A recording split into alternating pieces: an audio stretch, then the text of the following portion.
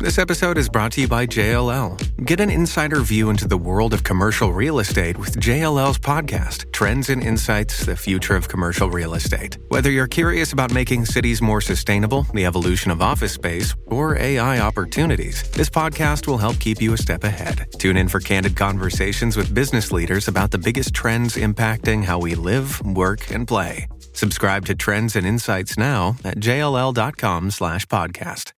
Vancouver's industrial land shortage has passed the tipping point, according to a new report. The Greater Vancouver Board of Trade says the region could lose thousands of jobs due to the lack of industrial land. Joining me to talk about the issue is Bridget Anderson, President and CEO of the Greater Vancouver Board of Trade. Bridget, thank you for joining us. Nice to be here, Jess. Lots to talk about here. This is, I remember my early days as a reporter and how many times we would be talking about this industrial land shortage or challenge of preserving industrial land. What was the core takeaway from you with this report? Well, we've known for some time, Jazz, that there is a significant lack of supply of industrial land, yet explosive demand. And maybe I'll start with a bit of background, because I don't know if a lot of people really know what industrial land is or the importance of it. So it makes up only 4% of our land mass in Greater Vancouver, generates over 450,000 jobs and 50 billion in GDP. But vacancy rates are among the lowest in North America, sitting around 1%, and land prices have tripled in the last 5 years.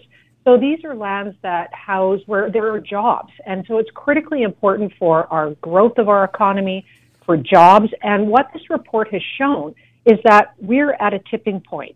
And we're at a tipping point losing out our jobs and losing companies are actually moving out and moving operations out of Vancouver to jurisdictions like Calgary in a pretty massive way. Mm-hmm. I remember recently talking to a business leader, and we were talking about modern farming, industrial farming, indoor farming, vertical farming, all those broader food security conversations. And he was quite frustrated in that Calgary and Edmonton, Alberta generally was attracting and providing the industrial land for this sort of future of farming. And we were losing out. And, you know, we're the city of and region of the Fraser Valley and everything else. How do we do this, though? How do we change things when so much of our land is locked in ALR, and in many cases, perhaps industrial land is not being used as efficiently as it possibly can be? Yeah, the barriers are pretty significant. So there are only a few parcels of industrial land available. Many of them are in a poor location or they're geographically constrained. A lot of them kind of lack access to transportation corridors, so they're just not feasible to develop.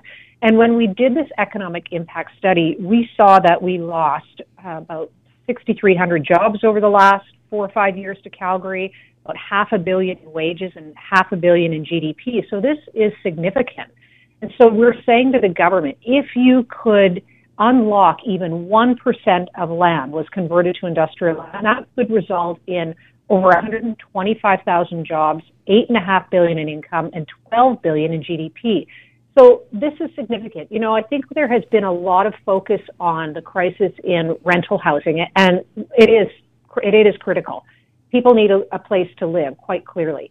But people also need a place to work. Employers need places to grow and expand their business. And this report shows that we don't have that land available. If that land isn't available, companies then choose to go elsewhere. So there is great connectivity between the two, because if you don't have a place for people to live and you don't have a place for people to work, what is your economy? What is your community?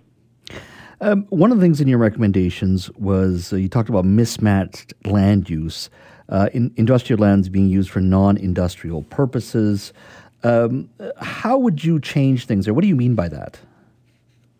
Well, for example, looking at the mismatch. So there are a lot of different zones that are involved in industrial land, from everywhere from light to heavy. And so on industrial land, we have e-commerce there, we have manufacturing, we have film and television. All of those are important to our economy. But we're saying in our recommendations that the government needs to prioritize local jobs, to have that really local first approach. So local jobs, local housing, local food and production, and then increasing the protection of available industrial land. And right now, The process is to do a regional land plan about every 5 years. That is not good enough right now because things are moving much more quickly and this is becoming an acute shortage. So we're saying to revise that, to review the regional land use planning every 3 years. And that would provide, I think, a more up-to-date snapshot of what's happening. Because if we don't, we're going to continue to lose out to areas like Calgary or Seattle or other jurisdictions that we have lost out to. Mm-hmm. This is going to come out of left field a little bit, and I'm not advocating for replacing farmland with just industrial land, and we have great soil here to grow. But some would also argue that there's probably ALR land that we don't use efficiently, number one. Or with new technology, a lot of this food is being grown indoors. Instead of having one harvest the traditional way, we can have 3 or 4 harvests if done properly. Do you think part of our conversation in and around preserving industrial land and creating industrial land means we should perhaps do a rethink of what is ALR or how we designate ALR? Well, I think this is a sensitive topic, and rightfully so. Local food production is incredibly important.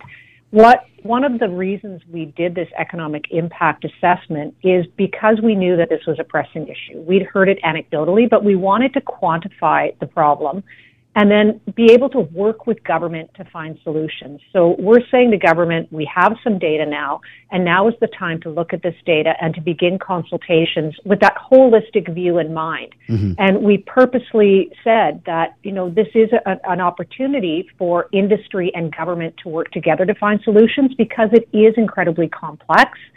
And so over the next few months, you will find that there will be consultation and there will be more discussions to be able to find the solutions before it gets to an even worse state. Bridget, thank you so much for your time today. I really appreciate it. Thanks a lot, Jazz.